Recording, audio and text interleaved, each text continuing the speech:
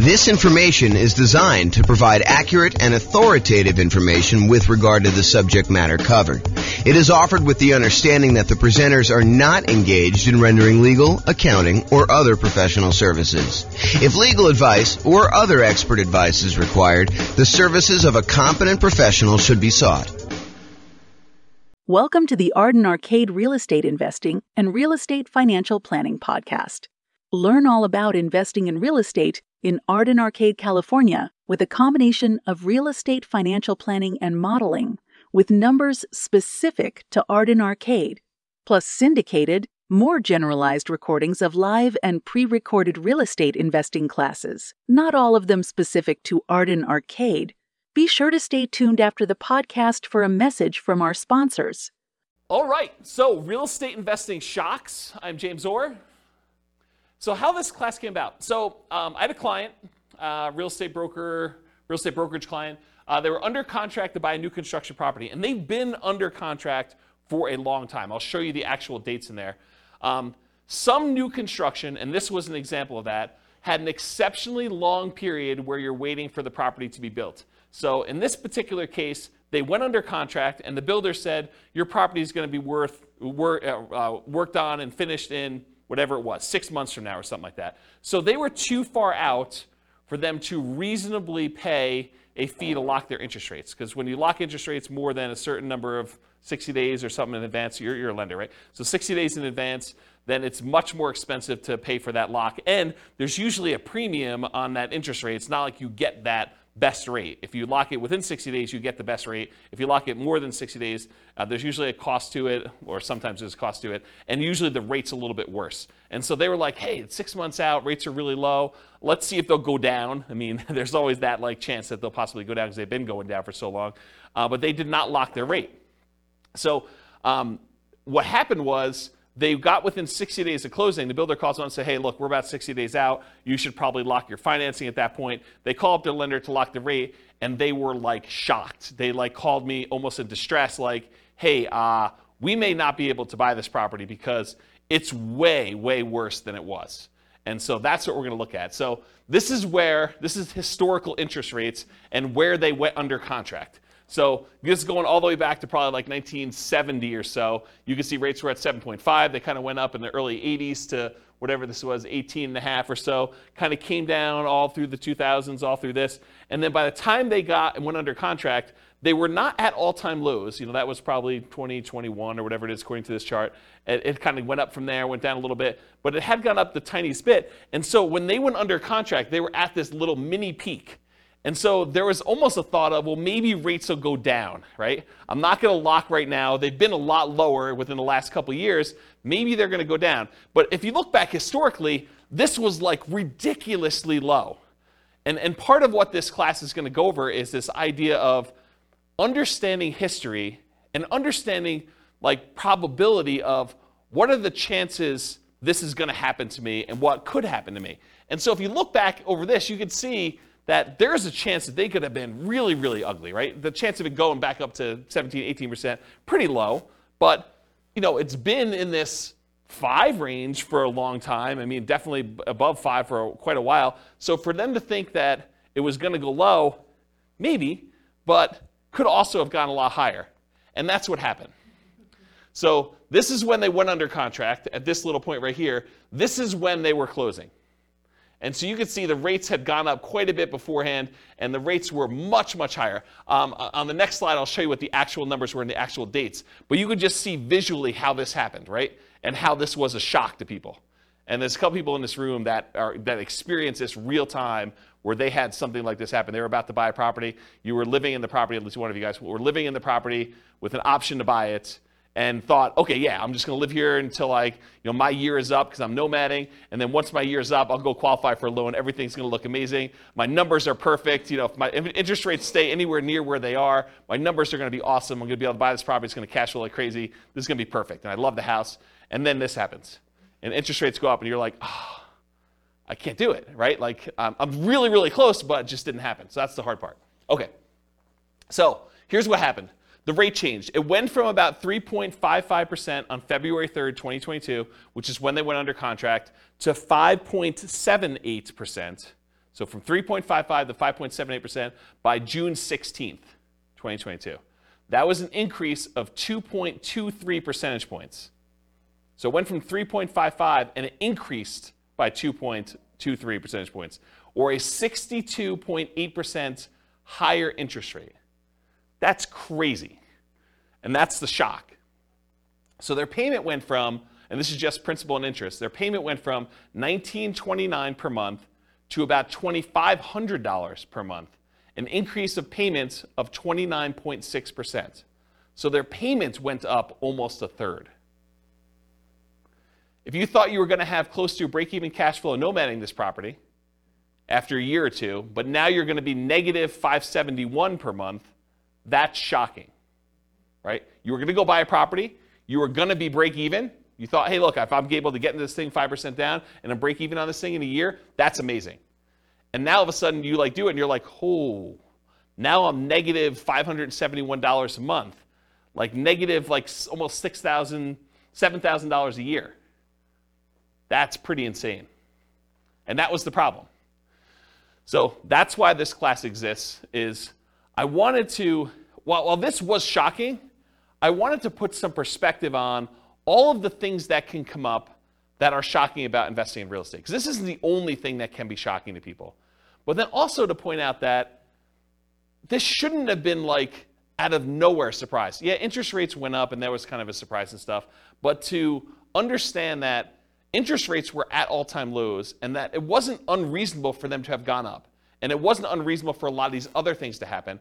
And then what I'm going to talk about is, they're not magic bullet solutions, but sort of what could you do to mitigate or to eliminate the shocks that could possibly come up? How can we get rid of some of these shocks? And so I'll give you a list of some things, and maybe you'll think of some other ones. It's the first time I ever taught this class, and so it might get better over time. But the idea is to kind of give you a list of the different shocks, and then talk about how we can mitigate and eliminate those things. So this kind of interest rate moving up, it's not a one-time anomaly. It does happen. And so these are the last 6 times that we had interest rates increase by more than 1% in a relatively short period of time. So back in October 1993 to December 1994, over a 14-month period, there was a rate increase of 2.38 points. So not 2.83% in that it didn't go up 2%, but it went up, from whatever it was to 2.38 percentage points higher than that. Okay, so home prices during that period of time, they went up 3%. So if you're wondering, hey, if these significant increases in interest rates that we've had, do home prices drop? And the answer is no. So historically, in every single one of these cases, the interest rates went up. The home prices went up. So it went up 3% for that period of time. The number of home sales did go down by 11%. So we sold fewer houses during that period as interest rates were rising. We sold fewer of them, but prices were up during that period. From January 1996 to September 1996, over an 8-month period, we saw a 1.2 percentage points increase of rates, and home prices went up 2% during there. Home sales went down 2%, though. So it means we sold less houses, but they went up in value 2%. Yeah, Ben? Was that 2% over that 3-year period, or is that 2% annually?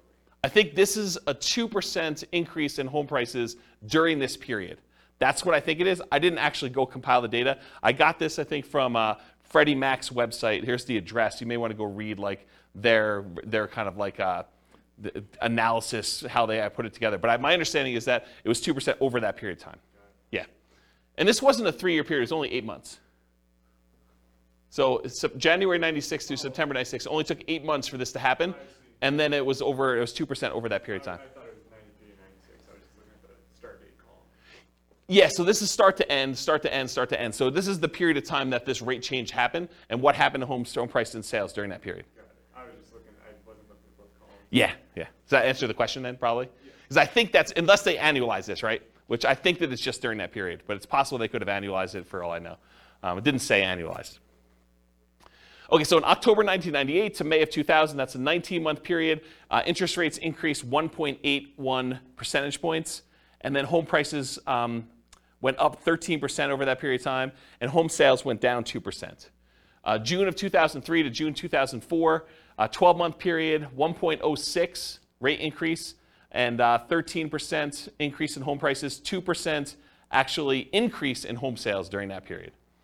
And then June 2005 to July 2006, a 13-month period, 1.18 percentage point increase in the interest rate. Home prices went up by 7%. Home sales went down by 14%. And then November 2012 to December 2013, that was a 13-month period, 1.11 percentage point increase. Home prices went up 11%, and home sales went down 2%. Yeah, go ahead. What's our current one? I don't know because I don't know if it's stopped. So I think that they're waiting for that, but it's a lot because, I mean, even this one. Like huge compared to Yeah, so our latest one was an increase of 2.23 percentage points, and it was over this period of time at least, right? So February to June. So that's pretty crazy, but it may not be done. And we need to stabilize. I'm not sure how they determine where it stops either, because it's sort of arbitrary, to a certain degree. So on average, it was a 13-month period for the interest rate to adjust. The average rate adjustment was 1.46%. Home prices went up on average 8% during those periods, and we saw a decline in home sales by 11%. So, which, if you look at this, right, it's not a shock. I mean, it shouldn't be a shock that this happens, right? It was a shock to them because we weren't thinking about it, and you weren't thinking about it. You went under contract. You're like, oh, maybe they'll go down. Interest rates have been up a little bit from where they were in the bottom. Maybe we'll get lucky and the rates will go down. And we've got, we're far out from this 60-day period, so we'll just wait and see. But then this shows you that we shouldn't really be that concerned. Do you have a question, Austin? I saw you looking. No, I was just speculating. This is a guess. I wouldn't think it would be done currently because there's a potential still another hike coming. So until that, we know if that's going to change anything or not. I wouldn't think that this go around this year would be finalized yet. I wouldn't say finalized. I was just thinking like our current number is bigger than any number on that list. Yeah. And so probably in a year, if it keeps going up, it will be worse. Yeah. That's all I was getting. Maybe it's peak to valley too, right? Yeah. Maybe it's like they look at what the lowest was and the peak, and they sort of determine where it was. It's hard to say. It's really hard to say. There's some speculation in the room for the recording about like whether we should use the current one now and whether it's going to continue or not. So we don't know. All right. Any questions on this? So the idea though is that this is not like out of nowhere. You should not have known that this could possibly happen. It's happened before, 6 times at least, and maybe not to quite the extreme, but it's not that far off from what we've seen. And we'll have to see what happens. Okay, so here's a quote from Dan Sullivan. Basically, the quote is: if you've got enough money to solve the problem, you don't have the problem. And a lot of the issues that we're going to see are related to if you're willing to spend the money, it's not really an issue, right? If you can afford the difference in the price, the monthly payments, or buy down the interest rate, or some combination of there two, it's really not that big of an issue. The challenge is a lot of times we don't want to spend the money, or we don't have the money. And so we'll talk a little bit about that. Okay, so this is sort of a weird philosophy I have, and I've never heard someone explain it quite like I'm about to explain it to you. But I heard some slight variations on this. So if you have a variation, I'd be interested to hear about it. But here's this concept for me. If I'm walking down the street and I look down and I notice my shoe is untied, it is not a big deal for me, right? Like, my shoe is untied. Shoes with shoelaces get untied. It's not that big of a deal. So I expect my shoe to become untied because that's what happens. I don't complain to people. I'm not like, hey, guys, did you see this? My shoe, it's untied. It's a real problem. Like, this never happens. Like, it's just crazy. Can you believe this happened to me? I was walking down the street and my shoe got untied. You don't complain to your fellow investors that your shoe is untied. You don't let it remain untied, frozen in fear, unwilling to do what is required to fix it. It's not like, hey, what do I do? Like, my shoe is untied. There's nothing I can do about this. What should I do? This is crazy. It's never happened before. And you don't swear off wearing shoes forever because they've become untied. It's not like, oh, last time I'm ever wearing shoes, this is a big deal. I'm just not wearing shoes anymore. I'm going to go get Velcro. Or I'm going to not wear shoes with shoestrings or something like that. I just bend down, I tie my shoe, and I go on with my life because shoes become untied. And when I use this analogy, it's like you want to get yourself to the point where all the things that we know that can happen with real estate is like your shoe becoming untied. You got to expect it. Interest rates go up. Prices go up and down. Rents go up and down. Vacancies happen. Roofs go bad. Air conditioners go bad. Tenants wreck properties. Properties values go crazy and they go up and you do really, really well. You sell properties, you make huge profits. I mean, all these things happen, both good and bad in real estate, and they should not be a shock to you. So the same thing happens with real estate investing. These shocks will happen. You should expect them to happen. You don't need to complain to everyone. You know that these things have happened. You should not be frozen in fear when they happen. You should do what is required to resolve the issue, and you should not swear off investing in real estate because they happen. So it's this philosophy of you got to get to the point where mentally it's like your shoe got untied. You got to trivialize it such that, okay, tenant's not paying rent. I got to do something about that. I call up the attorney, we do the eviction, or whatever it is that you do, you just deal with it. It's like your shoe gets untied. It's not a big deal. You got to just work through it. Interest rates go up. All right, I didn't quite get the rate I wanted, or you're under contract, you're more than 60 days out in new construction, you're like, oh, interest rates went down. That's good. It's like, your shoe's automatically getting tied for you in some ways, right? It's like good things happen to you. Does this make sense? Have you heard a version of this philosophy before where it's sort of like presented like this? Okay. All right. If anyone does, I'd be interested to hear about it. So non-shocks. So these are often shocks because you did not know to, and sometimes, expect them. Either you did not expect them or you didn't know to expect them.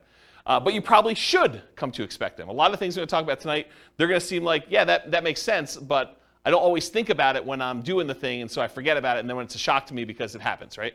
So this is thinking about things probabilistically, not this will always happen or this will never happen, but there's a chance, a small chance that this could be really ugly. There's a large chance that this is going to be fine, and there's a medium-ish, smallish chance that something could happen and it makes it, inconvenient where I have to bend over and tie my shoe, okay?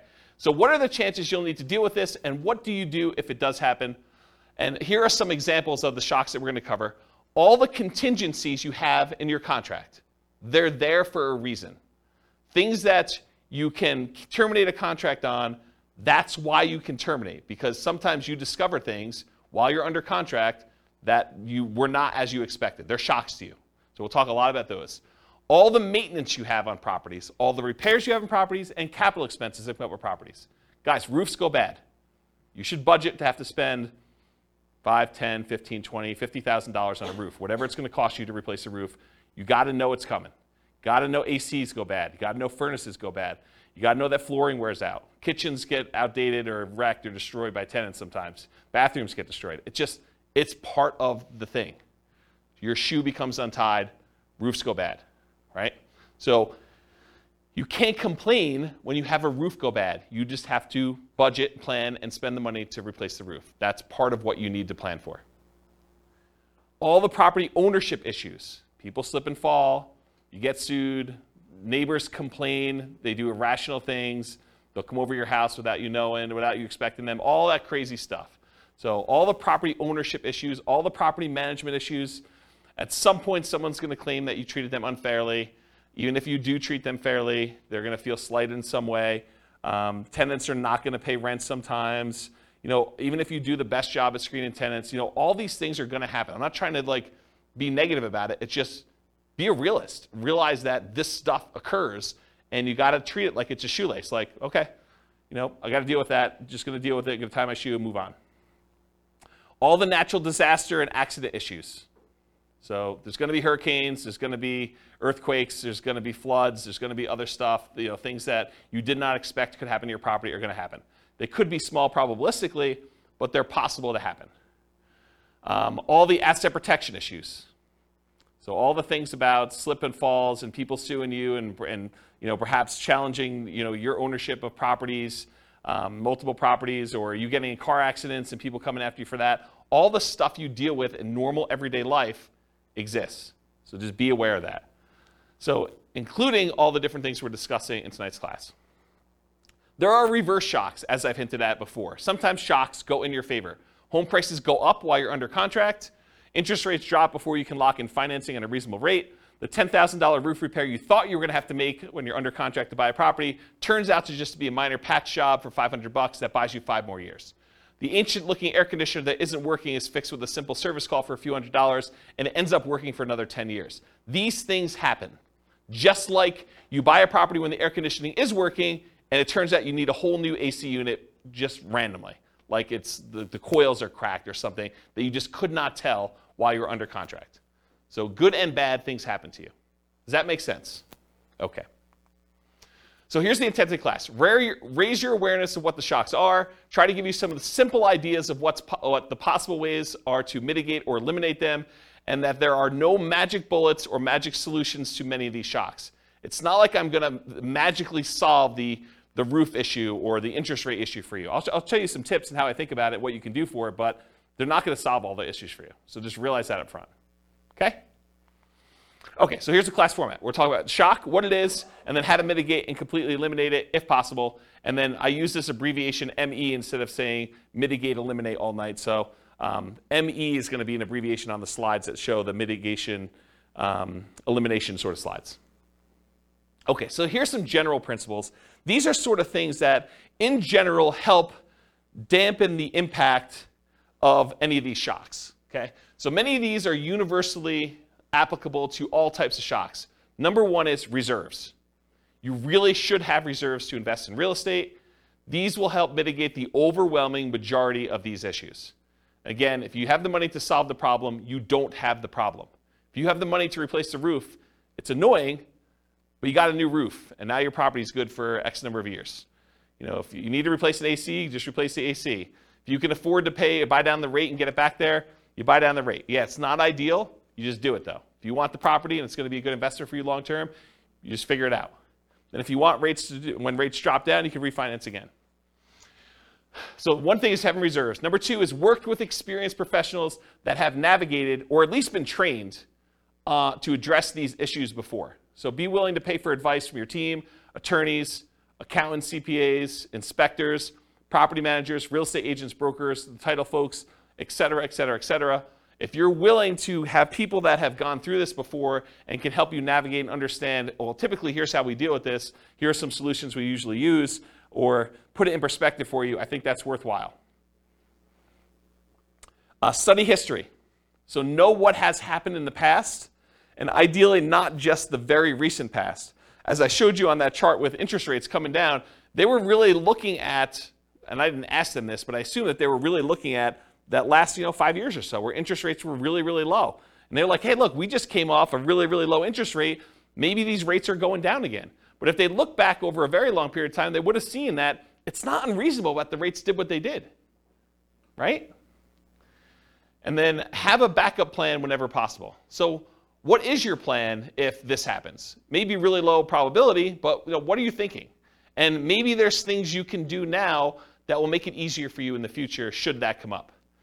And then evaluate what your risk exposure is and determine what level you're okay with. If rates go up by 0.5 point, am I still in? If rates go up by 2 points, am I still in? If rates go up by 5 points, am I still buying this property? And just evaluate what makes sense for you. What are you willing to deal with? What are you not willing to deal with? And then patience. I think this is part of the manage your expectations sort of philosophy. It's like, what's reasonable for you? Like, what do you expect to happen?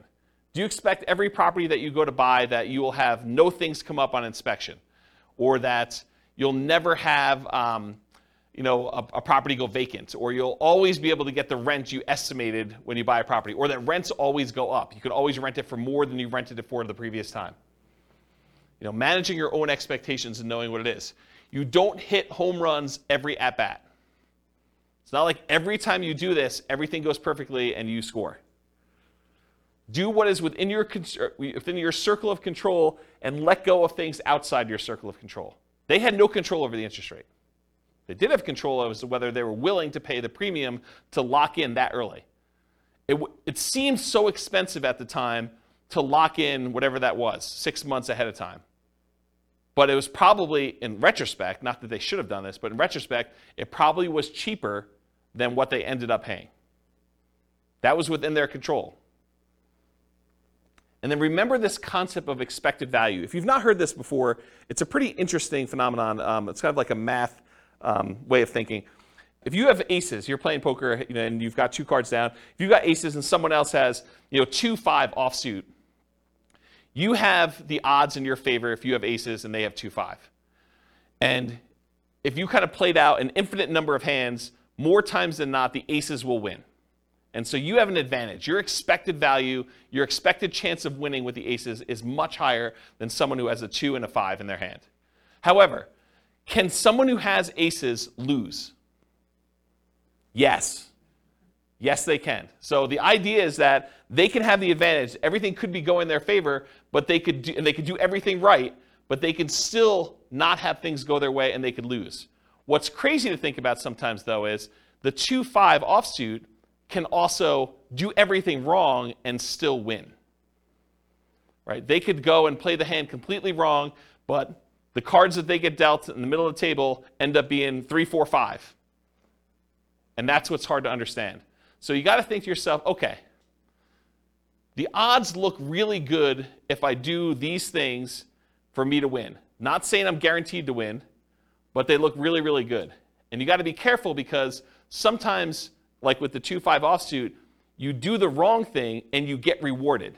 You locked in 6 months earlier and paid the premium, and that seemed like the wrong, it may have even seemed like you were doing the right thing at the time, and maybe that ended up not being the right thing. And you could still end up that being correct if you had interest rates go up by 2.65%, over that period of time too. Okay. Any questions on patience? Cool. So I'm going to go over some different groups, the stuff before you buy a property, the stuff when you're under contract, the stuff post-closing once you own a property, some things specific to selling, and some extras. I think there's only one extra that I've gotten here. So that's the groups we're going to do. So let's go over before you buy. And some of these, once I go over 1 or 2 of them, they're similar enough we're going to be like, okay, we already know that. All right, so you're out looking for a property to buy. You find an amazing one. You want to put in an offer, and maybe even do put in an offer, but you find out there are multiple offers. This could be a shock to you. If you've never been in a market where you have multiple offers on a property, or you've never bought a property before and realized that the really popular, very desirable properties sometimes get more than one person bidding on it, you may not be ready for this. Anyone who's kind of been buying a property in the last 2 years has been like, oh yeah, multiple offers here, we see 20 of them. But if you're brand new, you haven't seen that, could be a shock to you. If you are looking for the best of the best properties, why would it surprise you that other people also like that property and want it too? So it should not be a shock. So here's the mitigate or eliminate thing with multiple offers. If you are willing to compete, make strong offers that have the best chance of getting accepted. And I have a slide coming up from a class I did called the 10 tips to get offers accepted in hot markets. I'll kind of give you the 10 tips, but if you really want the 2-hour version of that, go watch that class. And then the next thing when you're doing multiple offers is work with a professional who understands multiple offers and can give you some tips for doing it. And again, you're not going to win every one of them. It's just impossible. If you have 20 offers on a property, which is an extreme case for really, really hot markets, 19 of them don't get it. And then know your market. Sometimes it makes sense to make a strong offer right away with short deadlines to avoid competing offers. You go see a property, you're like, okay, this one's really, really good. I definitely want this. I have a feeling it's going to get multiple offers on it. So I'm going to come in hot tonight, make an offer, tell them I need an answer by 9 a.m. tomorrow. And you come in really strong with your offer. It has to be so compelling that they're not willing to wait to see what other people are willing to do. And so that could be a strategy. Or sometimes it makes sense to wait, let all the other people show it, let them put in their offers, and then have your agent call the other agent and say, hey, what does my guy really wants it, what does my guy need to do in order to get this one accepted? What do they need to beat? And they can tell them, go ask your seller, because sometimes you're not supposed to give away that information without permission from your seller, but go ask your seller, say, look, if you want the best offer, I'm willing to come in and make it happen. You just need to tell me what that number is. And so there's an incentive for the seller to tell you what number it needs to be. And it is impossible to always know which one of those options to go with. You can't know whether you should come in early or you can't know if you should wait, because there's maybe some agents or some sellers that are like, if it's a reasonable offer, I just want it, I want to get it done with. And sometimes it's like, I want what's happening at the end. Okay? Can't see? All right, cool. So 10 tips to get offers accepted in hot markets. So this is from a 2-hour class I did of the same title. And I'm just going to really quickly run through the list, but go watch this class if you want details. And we're sort of post-hot market as I teach this, but it could come back later, and then you definitely want to go review that class. So number 1, 10 tips, price. So improve on your price. Number 2, be willing to make up an appraisal gap. So if the property doesn't appraise, be willing to make up any difference or to completely waive that you need an appraisal at all. Number 3, use escalation clauses. So sometimes you'll want to say, I'll go $5,000 above the next highest offer. So you can actually use an escalation clause to increase your offer price to that. Number 4, call the seller's broker and find out what the seller wants in their offer to make sure you can match as many things as possible so that the seller gets what they want. Sometimes it's not always about price. A lot of times it's about price, but sometimes it's timing, or I really don't want to move the pool table, or I really don't want to do an FHA loan. As long as it's conventional, I'm fine. I've got concerns that it won't go FHA or VA or whatever it is. So you got to find out what the seller wants. You do that by calling the seller's broker. Have your lender call and verify and tell the seller's agent that you are qualified, you're going to close on the loan, that you're good to go. And make sure you have the best ideal loan for getting the job done, one that's going to be easy for that property to sell with. You can waive the inspection or do a limited inspection, or do no, or I guess waive it is doing no inspection at all, but you can do things with the inspection to make it more attractive. You can look at what's happening in the neighborhood to make sure you understand what you're going to need to do in order to get that offer accepted. If all the properties in the neighborhood are selling for 10% above asking price and you're coming in at list price, it's going to be hard for you to get that offer accepted. Earnest money. So you could increase how much earnest money you're putting up with a deal. I think that signals some strength. You could also make your earnest money non-refundable so that if you don't close for any reason, you don't get it back. That's a stronger offer than saying, I've got these contingencies, and if I can't get my loan or the inspection comes back weird or something else happens, then I'm going to get my earnest money back. That leaves the seller in a little bit less secure position. No conditional sale, so you do not need to sell your property before you buy this property. And then in some cases, especially when you're an investor and you're willing to buy more than one property, being willing to accept a backup position, because a certain percentage of the offers that do get accepted fall out. And if you're in backup position, there is a chance that you will not have to be in a bidding war again competing, that you'll just by default be in first position and get the offer accepted. So that's my quick list of 10 tips to get offers accepted in hot markets. Any questions on those? All right, sweet.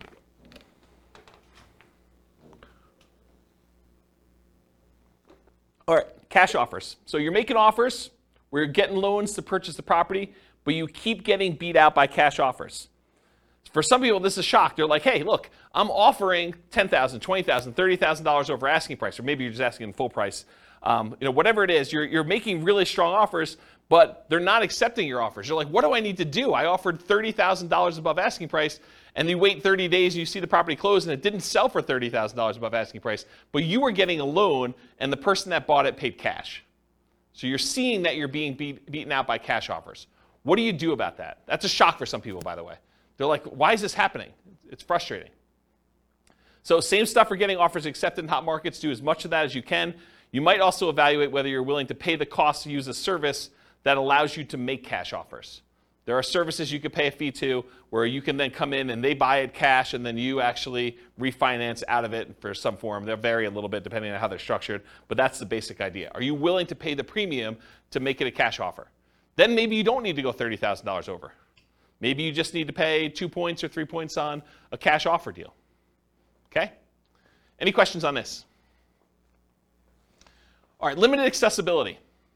So either you can't schedule a showing, something about the property, they're not letting people in until a certain day that you can't make, or they're not letting people in at all because of a certain situation going on with the property, or they have very limited time in the property when there. For example, we only are allowing 15-minute showings, one person at a time. This happened during COVID. 15-minute showings at a time. We can only have one person in the property at a time at all. And we're only doing showings between noon and 4 o'clock when someone's able to take the dog and they're not at work. And so there's a really limited time, and you only have 15 minutes in the property because there's like people booked directly behind you and everything is packed. And you can only see the property for 15 minutes. Sometimes it's hard to make a decision on a property in 15 minutes. Sometimes but sometimes it's tough. Or you must see it with other buyers, agents, tenants, or sellers present. There are other times you're looking at a property and the seller insists that they be there. or the tenants are there because they will not allow you to be in their property without them being present, so you don't go look at their room that they're growing weed in or something like that.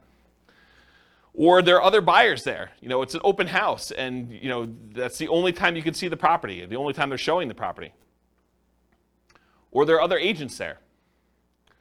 Or, especially with multifamily properties, this happens quite a bit, you can't see all the units before making an offer. They'll tell you, you can see unit 1 and unit 7. Unit 1 is just like units 1 through 6. Unit 7 is just like units 7 through 15. But you only see 2 units. The other ones are in different condition. Some better, some worse. But you can only see 2 before you make an offer. So that can be problematic. But this can be the norm in some markets. Right? It can be, especially in different market conditions where it's a really hot market, or maybe it's based on property type, or just that particular property is kind of a weird one. But that could be pretty typical for what you're expecting. But it could be a shock for some people. So see it as it is, but not worse than it is, Tony Robbins. So how do you deal with this issue? How do you mitigate it? How do you eliminate it? Keep your ability to fully inspect the property. And by inspect the property, I mean yourself and or any professionals you hire, inspectors, termite guys, radon, like all the different guys you want to come in and do tests as part of your offer. So don't give up your rights to do this testing if you're going to do that. But if you have to be competitive, sometimes you have to be willing to say, okay, well, I'm only going to do a limited inspection, even though I didn't get to see the whole thing originally. So you want to get a multifamily property bought in a really hot market. Sometimes you're like saying, well, I'm only going to do a light inspection. I'll just do a walkthrough of the other units, but we're good. I know what's going to be there. I've done enough of these. You got to be willing to kind of accept that risk if you need to do it. And then evaluate what your reasonable exposure is and what the probability is that will happen, and bake that into your offer. Say, look, I've seen enough of these at this point. There probably are some ones that need a full kitchen remodel, probably some that need a bathroom remodel. So I'm out at most, whatever it is, $15,000, $20,000, whatever number you put in for your remodels. And so that could possibly be the case. And I can't imagine every single one of them is going to be like that. So let's say half of them are. And so you could say, there's probably a X% chance that that's the case. So I'll go ahead and bake that into my offer. I know that I'm going to possibly have to come out of this. If it's better than that, great. If it's worse than that, yeah, I got a little worse of a deal. Okay? Any questions on limited accessibility? All right, not having all the information. So you're wanting to make a decision, whether you're going to make an offer or not, but you don't have all the information you need. Maybe you're missing HOA docs to be able to tell if you can use it as a rental, or that you could park your RV, or put a little ADU, additional accessory dwelling unit back there. Maybe you're missing solid rent comps. You're just unable to get rental comps for this particular property. You really want to call your property manager. They're not open until Monday. It's Friday night. You're looking at this property. You just can't get it to make a decision. Or maybe you're missing property financials. This happens all the time with multifamily properties. You want to get financials for the property. They're like, yeah, you'll get them when you go under contract, but we're still preparing them and I don't have them. And we already have 14 people looking at the property in the next 2 days. Got to make a decision. You're missing info on the condition of parts of the property you're unable to see. Snow is on the roof, tenants in one or more of the units. It's a hoarder house. You can't see past all the boxes and garbage. There's times when you will not have the information you need in order to make a decision. So how do you deal with, how do you mitigate or eliminate this lack of information? It's rare that you'll have all the information you need up front, especially with multifamily properties. You need to move forward to get more information, like going under contract, but keeping key contingencies. So if you're like, look, I really want to see the financials, well, make your offer, subject to you getting these financials and being able to terminate the contract if you can't get them. And again, you got to weigh this. If you ask for so many contingencies, it may make your offer weak and you may not get it to begin with. So you got to balance this act of, hey, look, I'm making an offer. I'm not demanding that I have the financials, but I really want to see them. But I'm moving forward regardless of what they are. And then you make your decision based on that. And sometimes doing things like what I just suggested of moving forward, but getting the information later comes at a cost. Paying for an inspection, paying for an appraisal, paying for professional opinion or advice on a property that you may ultimately not end up buying. That's part of the buying process. You're going to pay some of those costs, and sometimes you're not going to end up buying the property. And sometimes you buy with incomplete or sometimes inaccurate information. So sometimes you buy a property and you never get the information from the seller. You're guessing. It's incomplete history. Or sometimes they give you information and it's wrong. They tell you, yeah, the HOA allows RV parking here. And you come to find out that that was not correct. Or Airbnbs. That's another good example. All right, so try to evaluate what risk you're likely to have and what risk you might have and decide if you're willing to take that or not. In some cases, you might be risking the cost of inspections, the cost of appraisals, and or your earnest money. Most contracts are going to be written as what we call earnest money contracts, which means if you don't perform, you and the seller agree, if you don't perform buying the property, that you and the seller agree that they get to keep your earnest money as liquidated damages for you not being able to perform. So if you put up $5,000 as earnest money, and for some reason you're unable or unwilling to perform and buy that property, they keep the $5,000, and that's what their reward is for you not performing. However, there are some versions of the contract where you could check a box or you could write it differently, and it becomes specific performance, which means you and the seller agree that if you don't buy the property, they will sue you and force you to buy the property or force you to pay damages. And it's not just $5,000. Okay? So the risk is if you have a specific performance contract and you don't perform, then you could have a lot more responsibility or obligations to the seller than whatever you put up as earnest money. So from a seller's perspective, if you offer them a contract that's specific performance, that may encourage them that you're really serious and that you're willing to perform, but it comes at a pretty significant risk to you. So depending on how it's written, it may be more than just the cost of the inspection or the appraisal and your earnest money if things really go south and you have to terminate or give up on the purchasing of the property. It may be that you're forced to buy it, and then you got to deal with whatever issues that made you not want to buy it to begin with, and then maybe you sell it or maybe you keep it. Okay? Any questions on this lack of information? And that does apply to like more than just this. Like if you're trying to terminate a contract and it's specific performance or earnest money, it's not limited to this one idea. It's just in general. I just finally got to it. Does that make sense, everybody? Okay, cool. Is this helpful for folks? Okay. All right, so we covered all the stuff for before you're under contract. Let's talk about being under contract. Changing interest rates. That's what started this class, especially with long closing windows like new construction. It could also be you choose not to lock for some reason. You know, you end up with a 60-day closing because that's more convenient to the seller. And so you say, that's great. And you're like, hey, look, we got an election coming up. I think rates are going to drop after this election. And so I'm going to not lock. Because once I lock in, that's it. So you're like, I'm going to wait. All right, let's see how that goes. Maybe you're not sure of the lender you're going to use. You know, that may be a reason why you're not going to lock. You're calling to say, hey, look, I got calls out to 4 different lenders.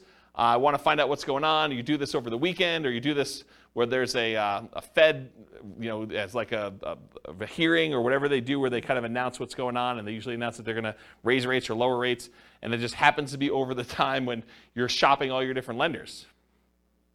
Or maybe you're required to switch lenders while under contract and have to relock. You go under contract, you think you're going to use a lender, they get a little farther into your file and they realize, hey, we can't do your loan. You've got XYZ problem, and you know our underwriter's saying no, even though they should be saying yes. Or we have an overlay that prevents us from doing these types of loans. Or you need to go to a special lender to deal with this. Or I'm not qualified to do this special situation you've got going on. And they say you got to go to another lender. And now rates are different. All these things can come up. So changing interest rate, what do you do to mitigate or eliminate this? You consider locking rates as soon as possible. You consider paying the extra fee to lock farther out. They could have paid the fee and got a higher rate. And I think a lot of times, if you look back historically, a lot of times that would not have been worthwhile. They would have ended up not really gaining from that. In this case, it would have been worthwhile, but we didn't know that. It's hard to tell in advance. Some builders may offer long-term locks or incentivized financing when you go under contract. So it could be an incentive of the builder. You know, you go under contract today, you can lock in your rate with our builder lender, and it's good through when you close. That's just part of our program. Beware of variable rate loans, adjustable rate mortgages, and loans with balloons. So adjustable rate mortgages are mortgages where the interest rate can change. A lot of times they're fixed for 2 years or 5 years or whatever it is. And then after that, they can adjust. Sometimes they adjust once and they're fixed for another 5 years. Sometimes they adjust every month. Sometimes they adjust every 6 months. Sometimes they adjust every year. Depends on which version of the adjustable rate mortgage you have. And then loans with balloons. A balloon on a loan means you're going to pay on a loan for 10 years or 20 years. And at the end of the balloon period, then the entire balance of the loan is then due. So you might be paying as if it's a 30-year loan, but it has a 10-year balloon. So the payments look like you're going to pay off the loan in 30 years, but by the time you get to year 10, they're like, okay, you now owe $300,000 of this $400,000 loan. We want the full $300,000 in full on year 10. And then you got to either refinance or pay the $300,000 and get out of there. And not every lender will automatically refinance your loan. Sometimes you may have to change loans. Sometimes the interest rates change significantly between that 10-year point and the other 10-year point.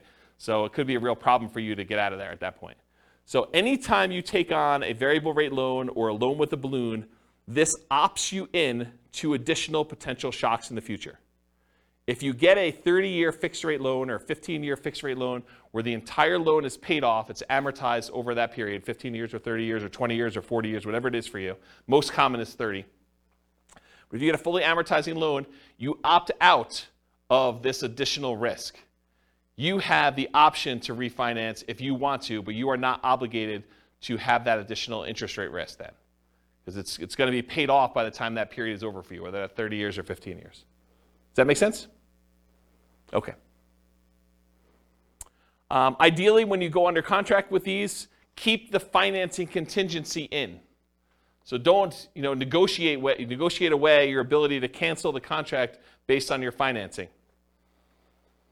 But a lot of times in order to get offers accepted in really hot markets, we were saying, we'll waive that. I'm definitely getting this property and I'm buying it. And something I don't have in my written down here, but it just occurred to me, sometimes with new construction, we will pay a whole bunch of money that is non-refundable upfront in upgrades that if we cancel for any reason, including the interest rates change or financing changes, we're out that money. So sometimes you'll go and you'll be like, okay, here's the base house, but I want AC. I want you to put in a backyard fence. I want you to upgrade the flooring from the normal, really crappy vinyl to something a little bit nicer because I'm going to be living there for a while first. And I want you to put in a refrigerator and everything else. So we'll be like, okay, great. We're totally willing to do that. It'll cost you this amount of money. And we'd like an extra $10,000 in non-refundable earnest money for us to be willing to do those upgrades for you. If you do not close on the property, you don't get that money back. That's pretty common. Okay? So realize if you cancel now because interest rates went up, then you're out that additional money. So it could be a lot more than just regular earnest money. So getting back to this point, ideally keep your financing contingency in your contract so that if this does happen, then you're minimizing how much you spent up to that point to be able to get out of it if you decide you do not want to move forward. Another point here, if you could not lock now, and now if you could not lock and now you can't make the numbers work, you may need to terminate. So if for some reason you were unable or unwilling to lock, and now later on the rates don't work for you, you may need to terminate or try to renegotiate if applicable. So you've been under contract for a while. Maybe the market's softened a lot where the builder's having some struggles getting things under contract. It's possible they may come in and say, look, we really want you to continue buying this property. What if we gave you $5,000 to buy down your rate to help out? It's not going to buy it down to what it was, but maybe it helps you a little bit. Maybe you negotiate that. Or maybe it's with a seller who's like, look, the market's very different than when you went under contract with me. I really want you to close this thing out because I'm going to buy something else. I've already got 1031 things picked out, or maybe I'm moved and I've already bought my new property, but I really need to get this thing sold. How about I knock off $5,000, or I pay $5,000 in seller concessions to help buy down your rate or something? You couldn't renegotiate if it's possible to do that. Of course, if you do cancel for some reason, you might be at the cost of any inspections you did, any appraisal money you spent to that point to get the appraisal done, any earnest money if you're outside of your ability to cancel without getting your earnest money back, and maybe some other out-of-pocket costs. Beware of specific performance contracts, as we discussed before, where you are telling them that you guarantee that you're buying the property, otherwise they can sue you to perform and force you to buy or force you to pay damages. Any questions on this? A general question not Yeah. related to this. Yep. But what's the average amount of time for a new construction to be completed in Fort Collins area? It varies. So it depends on the builder and how backlogged they are. Some builders will actually build spec homes where they're building them in advance and you could buy it within 30 days. And then other builders are such that they have not broke ground yet on the property, and other ones they're in different stages where they can say, look, these 5, we've already dug foundations and they're going to framing. These are already framed. And so depending on which one of those you buy could be a different time. And some of the other ones where they haven't dug ground yet, it could be like, hey, we're going to get to this one, but it's in phase 2, and phase 2 is not going to start for 3 months, and then it's going to be 6 months from when we actually do that. So it could be really long time. Right. But you would still only get 60 days for lock-in rate for the loans. That's correct. A lot of times you are limited to how far out you can lock unless you're willing to accept a higher interest rate or pay a fee, or both. Right. Yep. Yeah, so there's trade-offs when you're doing this. Do you pick one that's going to be ready in 30 or 60 days and think that, I want that? Or is there something really special about this lot that you really want this one and you don't like the models they have on the lots that are there?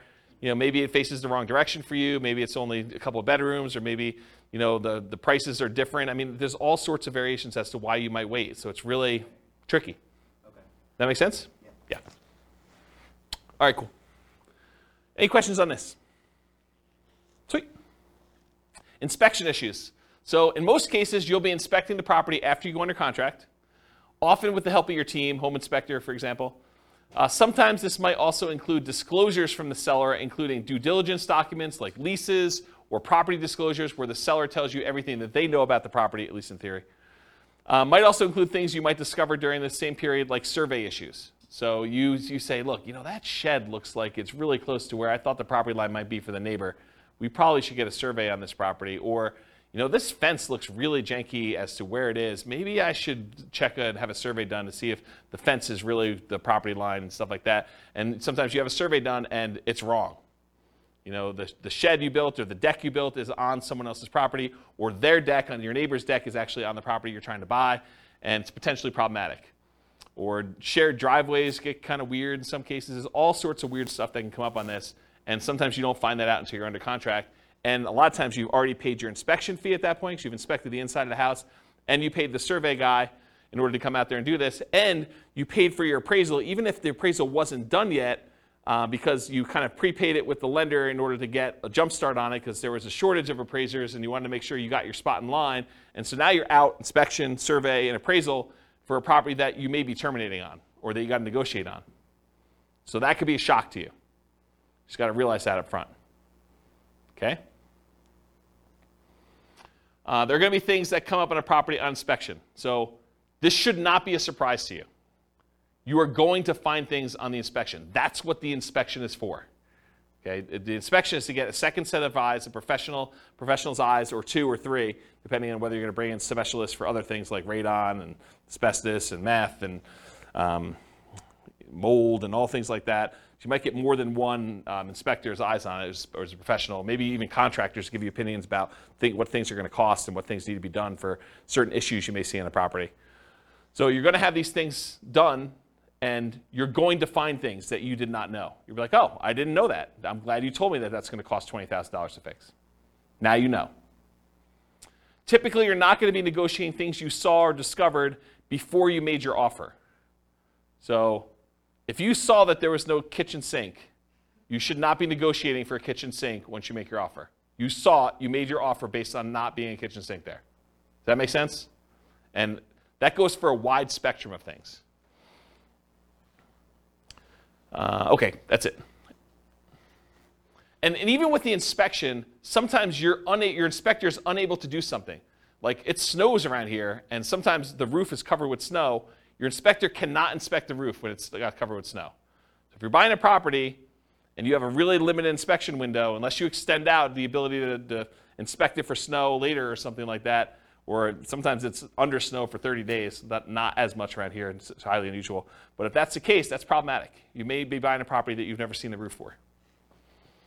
Okay, so how do we mitigate or eliminate these? Reasonable expectations. If you're buying a 20-year-old property and the roof's never been replaced, you or your team should realize it's going to need a new roof soon. Just makes sense. So for you to be surprised by that or shocked by that, it's problematic. keep your ability to terminate and negotiate in the contract. Might be out of the cost of an inspection, maybe an appraisal in some cases, maybe your earnest money depending on how you structure it. But you want to make sure that you have what you need to be able to negotiate these things if things come up. If it's not something acceptable to you, even if the seller could or would address it, then with the advice of your team, terminate. So make sure you understand like what the repercussions are. But if you're like, hey, look, even if they did move the shed, there's something weird about that. I don't want to be involved in it anymore, or whatever. If they could fix something that you had an issue with, then you have to make that decision.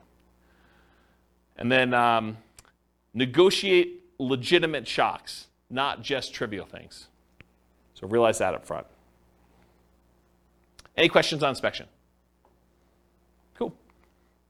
Can't qualify for a loan. So you're about to buy a property, you're getting a loan. Ideally, you got pre-qualified with a lender, a quality lender, before going under contract. Ideally, more qualified than them just telling you, but you telling them, hey, I make this much money, I have these debts. They say, it sounds like you can qualify for about a $500,000 house. That's not the level of qualification I'm talking about. I want them to pull your stuff. I want them to put you through the system. I want them to tell you that provided you can get me this, this, and this, then you're qualified. And you say, I can definitely get you this, this, and this, and you're very confident you can do that. That's the level I'm talking about. Maybe even more if you're able to. While under contract, you discover you no longer qualify for the loan.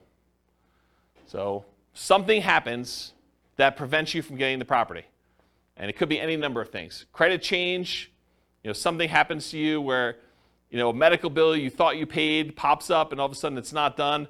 You're like, this is problematic. It's going to take me a little time to get this fixed out and work through it.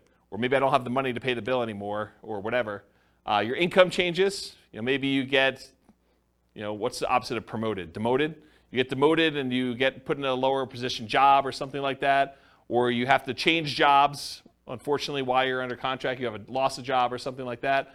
If you have a significant injury or an accident that prevents you from working, if you get divorced while you're under contract to buy a property, or you have a death of a spouse, these types of things can happen, and they could change your situation and prevent you from getting the loan. So if you can't qualify for the loan, how do we mitigate or eliminate that? Prevention. Work with quality lenders up front that can qualify you ideally before going on a contract. You don't want just some fly-by-night lender telling you, yeah, you probably can qualify for about this, and then you find out later you cannot. But even then, occasionally something unexpected will come up. So especially for things that may be more likely for you, for example, job loss when you know your company has been downsizing, what's the backup plan if that should happen? So know in advance, hey, if for some reason I do get downsized, I'm terminating. Or we're going to have mom and dad co-sign or whatever your backup plan is for you. Or at a minimum, what's the cost to me if this happens, and am I okay with that? What's it going to cost me in inspections and appraisals? And there are some cases, it's very rare, where a lender will eat the appraisal if for some reason you don't qualify for the loan. It's pretty uncommon, but in some cases they do. I know of one credit union around here that does.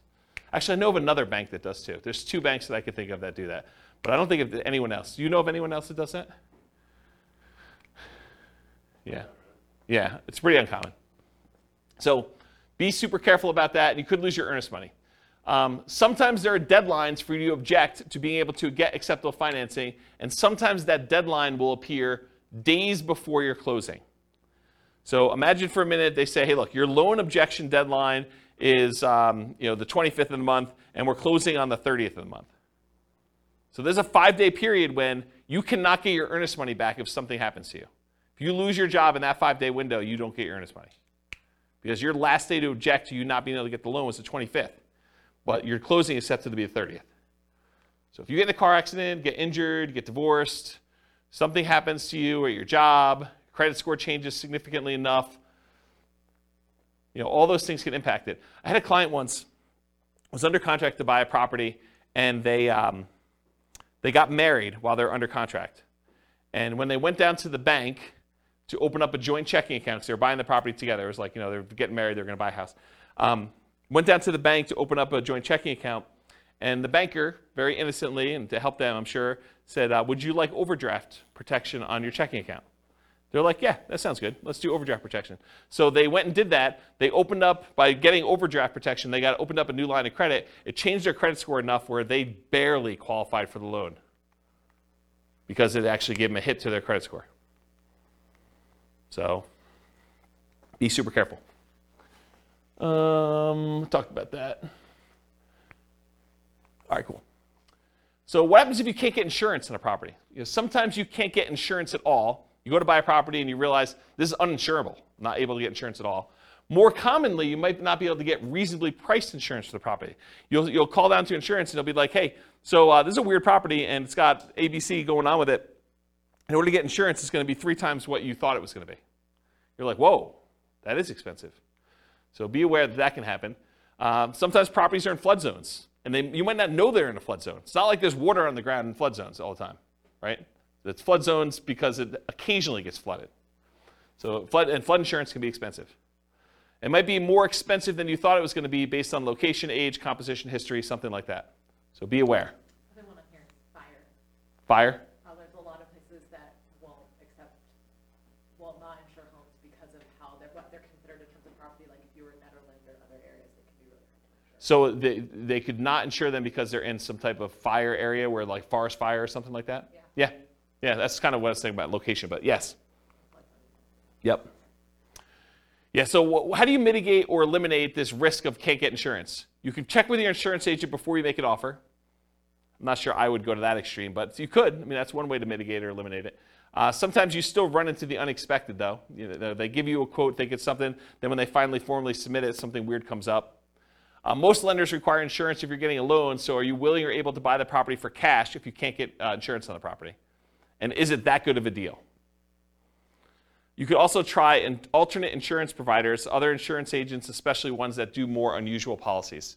So I had a property once that I personally bought, and I don't remember the details. This is probably 20 years ago at this point. But there was some really weird thing where I was unable to get insurance on it, and I had to go to like one of these really obscure insurance agents to get the policy on it. And it was a little bit more expensive. It wasn't that bad. It was probably like 50% more than what I was expecting it to be. It wasn't a deal killer, but it was unexpected. It was unusual. So realize you might need to go to some weird insurance company to do that. Won't appraise. You're under contract to buy a property at a certain price. You hire and you pay for an appraisal. Usually you've already had your inspection and pay for that as well at this point. You might also have committed to other expenses, like paying for a moving truck and or storage units because you're getting ready to move. Maybe you closed with the buyer who is purchasing your property that you were living in, and now you're living in a hotel with friends waiting for this house to close, and you get to the end and it doesn't appraise. So the property is not appraised for what you're under contract to buy it for. What do? You could negotiate with the seller to try to come to terms with an acceptable price for both of you. And it depends on the status of the market and whether they had 19 other offers behind you as to whether or not they're willing to negotiate that. Might mean you're paying more than appraised value. So they may say, look, it was $20,000 under the purchase price is $20,000 above what it appraised for. How about we split the difference? Well, you're paying $10,000 more than it appraised for. And how does that work out mathematically, down payment-wise? You got to come up with the 5% or 10% or 20% or 25% of whatever the appraised value is, plus the difference. So if you agree that you're going to pay $10,000 above appraised value with the seller, you got to come up with 25%, if you're buying it as investment property as an example, of the appraised value plus the $10K more. Are you willing to do that? Are you able to do that? And if you can still terminate based on appraisal, you might be able to get your earnest money back. If you're like, hey, look, I don't want to buy this property because it appraised for $30,000 less than what we're under contract for, so I think I want to cancel. And so you paid for inspection, probably paid for the appraisal, but probably can get your earnest money back if your deadline is still there and you're able to do that in a contingency. Yeah? Can you also get another appraisal? In some cases, you may be able to get another appraisal. Sometimes that can really vary, right? Appraisal. It can. You could also contest the appraisal. Yeah, sometimes you could say, hey, look, you use really bad comps. These are not comparable sales. Yep, those are also good mitigate, eliminate options. Is FHA? I think FHA sticks with the property. I think if you have an FHA appraisal on a property, I'm pretty sure that sticks with the property for like 6 months or a year or something like that. Talk to your lender to get details. But certain appraisals will stick with the property, even if you go and try to hire another lender to do it. With conventional financing, I'm pretty sure they do not, as of right now, and this could change. Lending policies change all the time.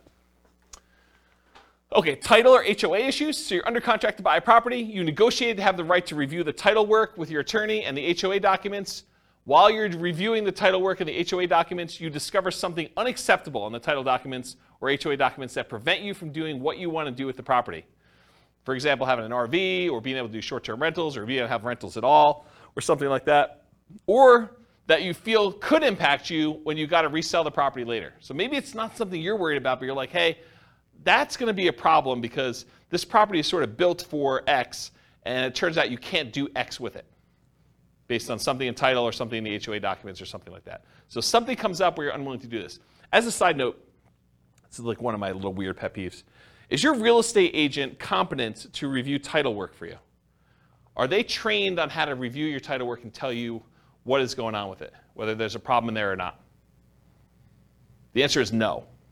We do not get trained on title work. Title work is an attorney type thing. It's a legal thing. So your real estate agent is not qualified. So you should not rely on your real estate agent to review your title work.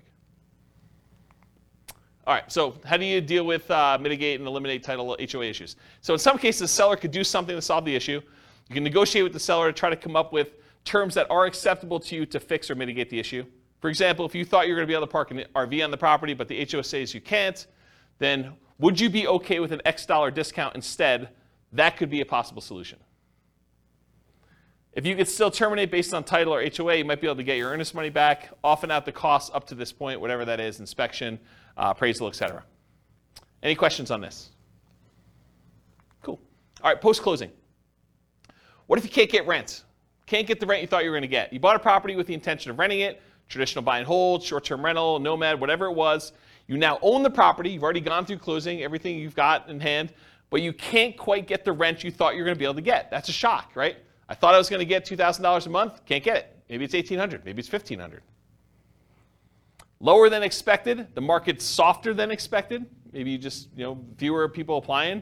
Maybe it's poor time of year. You've got a property and you're trying to rent it over Christmas. You closed right after Thanksgiving, and now you're trying to rent the property between Thanksgiving and Christmas. Good luck. It's a soft time of year. You get poor feedback from the previous tenants or guests. Maybe you got really bad ratings on Airbnb for that. Maybe you got, there's a new website comes on where tenants get to rate the quality of the properties, or maybe that exists in your marketplace, and you got really bad reviews. Could be a problem. So how do we deal with this? We evaluate all the different ways to improve cash flow on rental properties from another class I taught, How to Improve Cash Flow Workshop, How to Improve Cash Flow Workshop, the class. So for the sake of time, I will talk about a couple of these, but I'm not going to run through them all in detail. There's a 2-hour class on this literal thing, and there's a checklist for it. But things like subdividing your property into multiple units to get more rent than you thought you were going to get, renting upstairs and downstairs separately as an example, renting by the bedroom or bed, rent parts separately like garage, community pool, RV parking, RV and backyard, add services like high-speed internet. That's not interest, it should be internet. Offer the property to a tenant buyer on lease option, lease purchase, or agreement for deed to increase income, reduce maintenance, charging pet rent, charging fence rent or carpet rent. They want new carpet, you charge them extra rent in order to pay for that, or extra rent for something else the tenant desires that you install. Let's see here. Maybe change the term of the rental agreement, daily, weekly, monthly, or basically go from a long-term, year-long lease with monthly rentals to short-term rental in order to increase rent. Maybe charge weekly or bi-weekly instead of monthly. Include done-for-you services like lawn care, snow care, removal, house cleaning for an extra fee. Can I convert it to a duplex, triplex, or fourplex or more? Can I rent out the property furnished to get more rent? Can I start marketing earlier and start a higher, more aggressive price to test prices? So all these different things. There's a couple slides on this. So go watch that 2-hour class. I'll put a link to it in the show notes. But there's a lot of stuff you could do in order to increase rents on that. All right, next one, undisclosed issues. You find out about undisclosed issues after closing.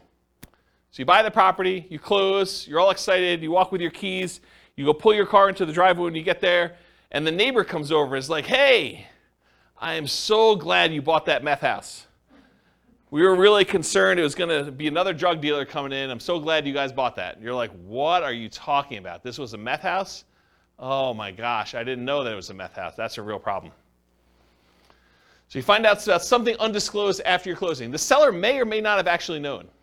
Maybe the seller didn't know it was a meth house. Maybe they were an absentee landlord and they were just oblivious. And You know, they thought the calls from the police were just solicitations for raising money for the police fund, when they were really calling to say, hey, you know, you got people serving meth or dealing meth out of your property. The inspector may have missed the issue. So it's possible, you know, the inspector did their best, but they couldn't see it or didn't know to look or just overlooked it or was just hiding or something like that. Or maybe you may have assumed it was a small issue when it turned out to be a more expensive issue. So, you know, you thought this was going to be a $500 fix because you've had that issue in the past before and it didn't cost that much. But now they're like, oh, no, this is not a $500 fix. This is a $5,000 fix or $10,000 fix. We got to go in the walls and rip stuff out. And you're like, whoa, can't you just do this? They're like, nope, it's beyond that. Can't do that. So some common ones might be repairs or unable to use it the way you intended. Those are like the big groups. All right. So definitely how do you deal with these? How do you mitigate or eliminate these? You definitely get inspections done to help reduce the chances of this happening. Not saying it won't happen, but it definitely reduces chances. Get bids from contractors for repairs you're unsure about. And maybe even ones you think you know how much they'll cost, because with inflation, I'm finding that prices are way up beyond what I thought they were going to be. Okay, so if you thought, hey, in the past I had this done 5 years ago, it was X number of dollars, but now it might be 2X or 3X in some cases. This reminds me of a really funny story. So I bought my first house, had a wood-burning fireplace in it, and so I'm talking to my father-in-law about buying wood, like wood for the wood-burning fireplace. And I was like, oh, it came in these logs. I got to cut it up or something like that. He's like, oh, just go buy a chainsaw. I'm like, how much does a chainsaw cost? He's like, I don't know, $13, $14. I was like, what year did you buy your chainsaw in? He's like, I don't know, 78, something like that. I'm like, it's got to be over $100 today for a chainsaw. So you just never know with inflation and stuff. All right. Get advice from your professionals about being able to use the property as you intended. Typically, the seller is not responsible for making sure that you can use the property the way you desire. You could think, hey, I'm going to do this as a short-term rental. The seller is not responsible for making sure that you can use it as a short-term rental. You are. So you got to do that research and find out, make sure that you can do it. All right, what happens if the seller or the tenant won't move out? And this could be at the time of closing, or it could be something that happens after you own the property. So you buy a property, and now the seller or the tenant won't move out. So you were supposed to get the property vacant. You do your walkthrough right before closing, and you go in the property, and there's still like at least 1 or 2 days of stuff to be moved out of the property. Like you're like, they hardly moved anything. Like, we're going to closing in an hour. Are you going to be out of here in an hour? And they're like, oh, I don't know. I might need a little extra time to do that. That's okay, right? How do you deal with that? You walk through the property before closing to make sure they're out, ideally. Evaluate if you're willing to close with them still in there. If they're not out, might be hard to negotiate and still close with the same loan on the same day. It's tricky, right? If you have a loan, all the paperwork's done on the loan, and all the money's listed out, can you just have the seller give you $2,000 to close on the property? Not without the lender knowing and approving that. It's possibly loan fraud. It's an inducement to buy the property from the seller that the lender does not know about. So you need to get permission from your lender to be able to do that. Good luck trying to do that in an hour and getting those documents approved again. So you got to figure that out. It's kind of tricky. Make sure you understand eviction laws and how they might apply to your situation beforehand. So go talk to an attorney if you think this is anywhere possible, a remote chance or something like that, or your property manager or both. And then get professional help from the attorney for evictions to make sure it's done promptly and correctly. You don't want to go like Wild West this and kind of try to make it happen. You really want to understand what you're doing. Any questions on these? Kind of shocking, right? Be able to do that? Oh. Apparently I must have missed one of the slides. So underinsured or not insured for some things. So not all things can be easily covered by insurance. But many investors, especially newer investors, may shop solely by insurance premium and not compare coverage to understand what's covered and what's not to some extent. So the thing is, you go and you call 3 different insurance agents and they say, okay, you know, your policy is going to be $1,400, your policy is going to be $1,200, your policy is going to be $1,100, the 3 ones you call. You're like, oh, well, I'll go with the $1,100. That sounds like the best one. Maybe not. Maybe the $1,100 one didn't cover sewer backups into your basement.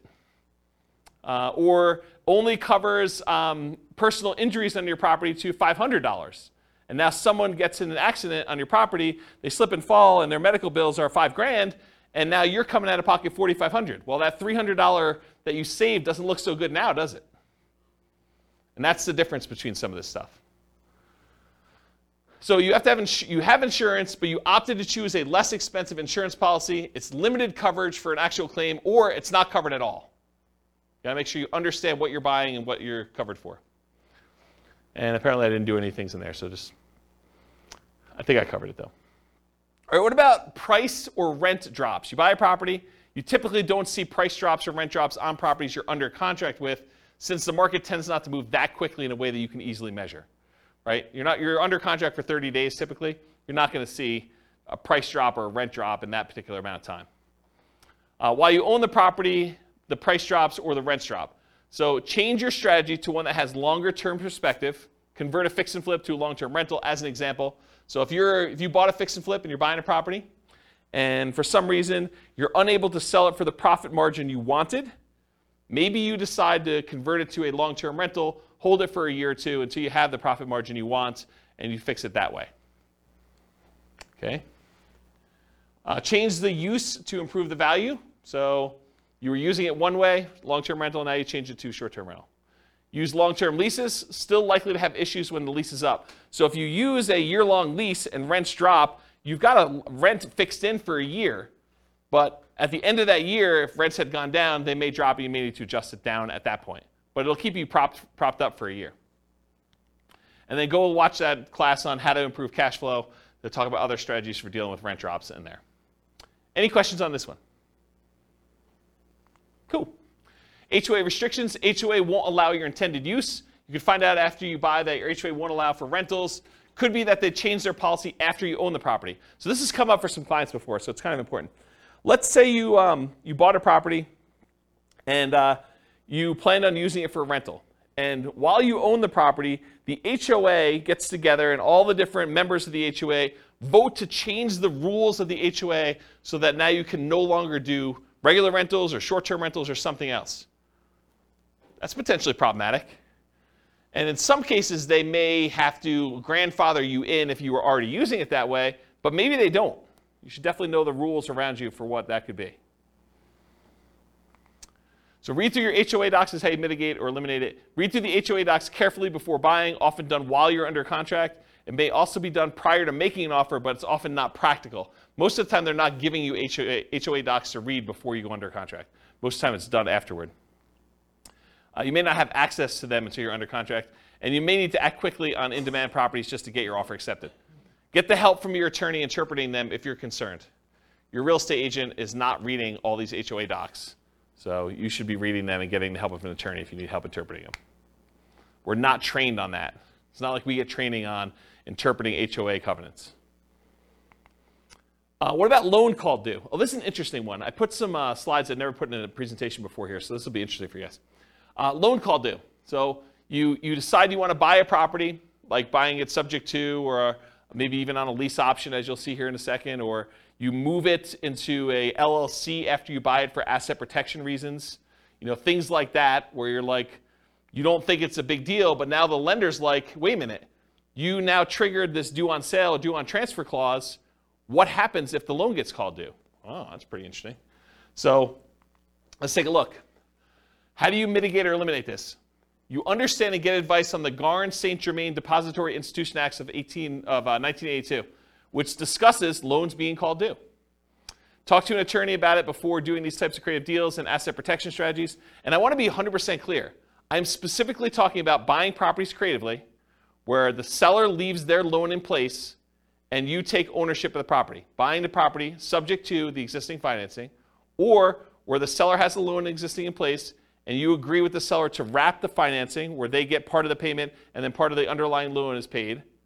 Or, and this is the part where you really need to pay attention, or you own a property, you got the loan, and you decide to move the property into an LLC. Okay? So have a backup plan, be able to pay off the property, refinance, or bring it in to partner or refinance. So that's one of the things to do. Now I'm going to talk to you about the Garn-St. Germain Depository Institution Act of 1982. There's a link on here with this on here, but since you guys are not going to go read it, I'm going to explain it to you, okay? Because I want you to understand what this covers and what this doesn't. So this is 12 U.S. Code 1701 J3, preemption of due on sale prohibitions. This is all about due on sale clauses. Definitions. For the purposes of Section 1, the term due on sale clause means a contract provision which authorizes the lender at its option, they can do it or not do it, to declare due and payable sums secured by the lender's security instrument if all or any part of the property or any interest therein securing the real property loan is sold or transferred without the lender's prior written consent. So if you actually sell or transfer in the property without the lender's written consent, this is what this applies to. The term lender means a person or government agency making a real property loan, or any assignee or transferee in whole or in part of such a person or agency.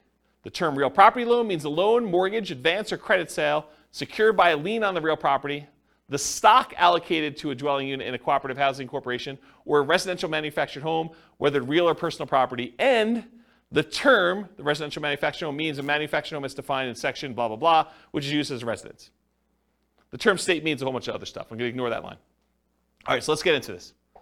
The loan contract and terms governing execution or enforcement of due on sale options and rights and remedies of lenders and borrowers, assumptions of loan rates, section 1, notwithstanding any provision in the constitutional laws of any state or the contrary, a lender may, subject to subsection C, enter into or enforce a contract containing a due on sale with respect to a real property loan. So they can enforce this. Except as otherwise provided in subsection D, the exercise by the lender of its option pursuant to such a clause shall be exclusively governed by the terms of the loan contract. So basically the terms of this are in the document itself, and all rights and remedies of the lender and borrower shall be fixed and governed by the contract. So it's in the paperwork you sign at closing.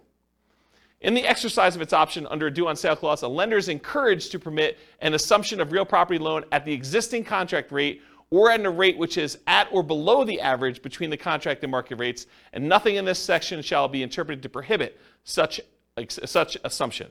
So basically what they're saying is, hey, if you're taking a property over subject to, the lender is encouraged, according to the law, to permit you to assume the loan at a rate that is at or lower than what it is.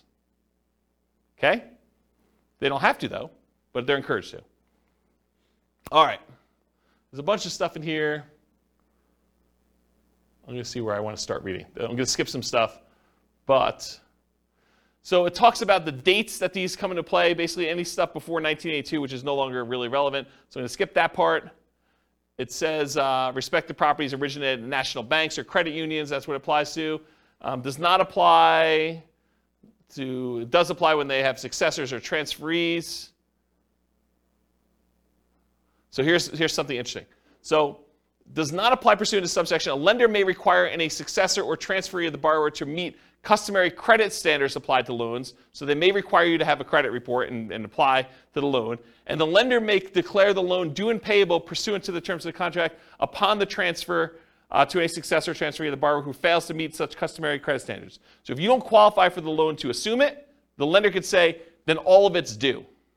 That's their solution. A lender may not exercise its option pursuant to a due on sale clause in the case of transfer of real property, which is subject to this subsection where the transfer occurred prior to that date. I probably didn't need to read that one. Okay, that's good. Here we go, though.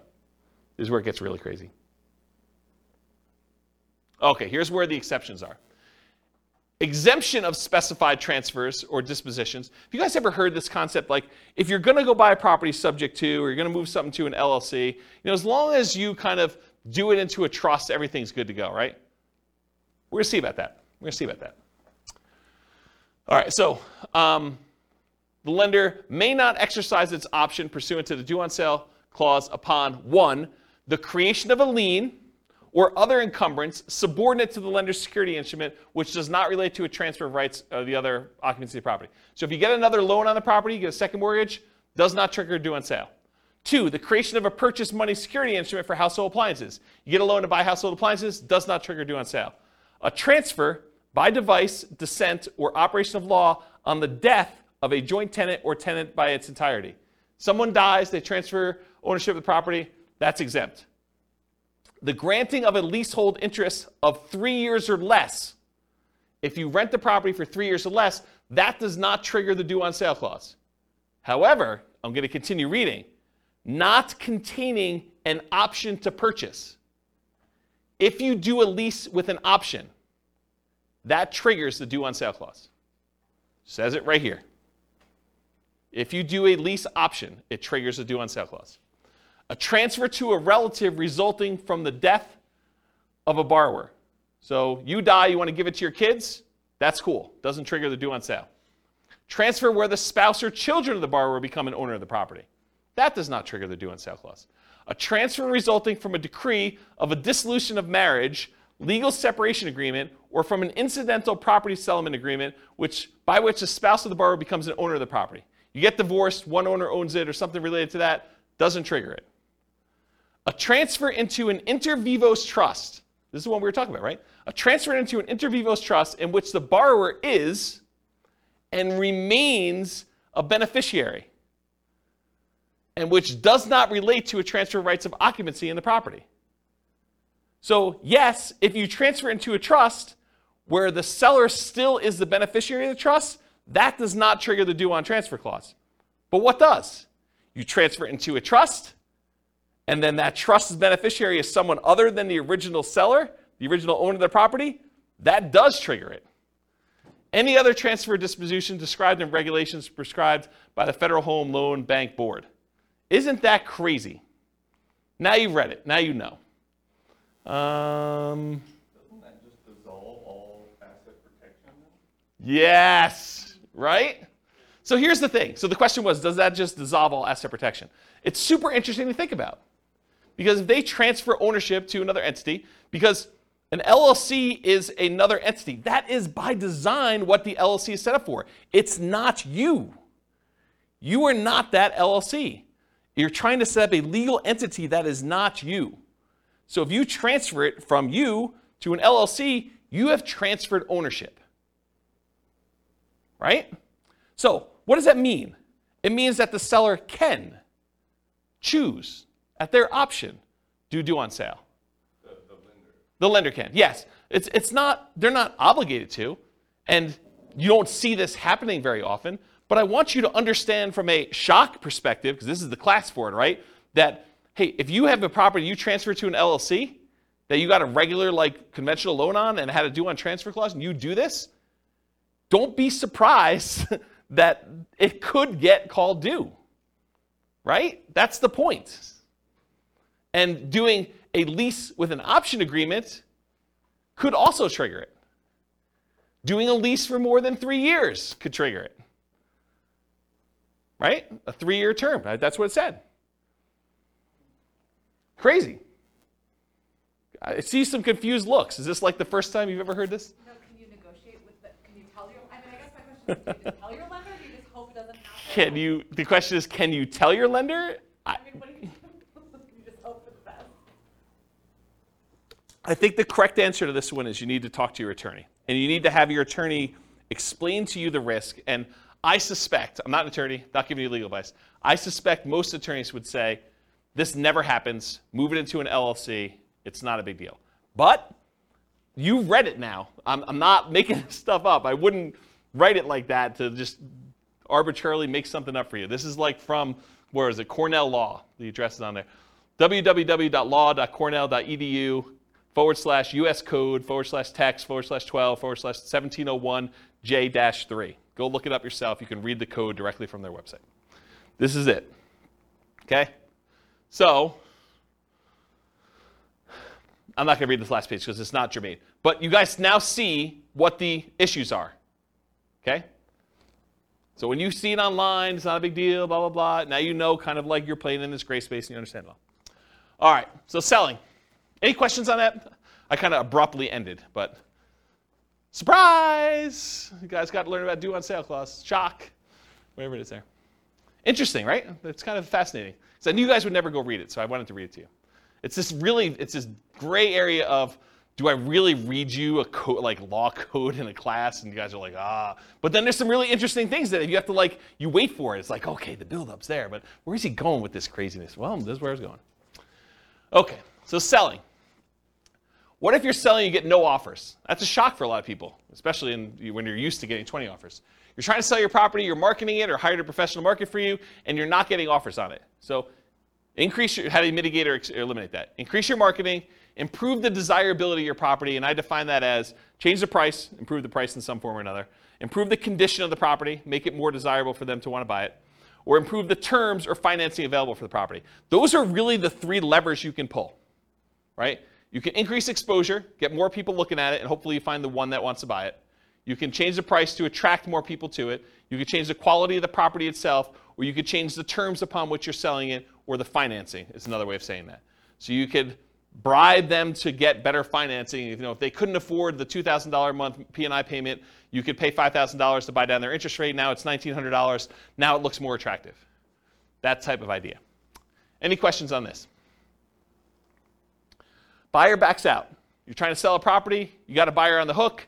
They're under contract to buy the property with you. What happens if they don't go through with it? They're marketing property for sale, find a buyer, the buyer backs out. So mitigate or eliminate this.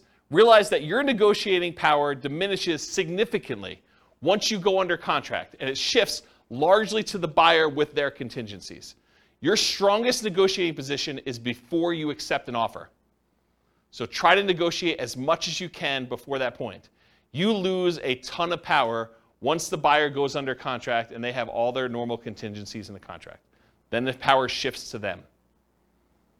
And that's especially true in markets where the contract is written very pro-buyer, like Colorado, as an example.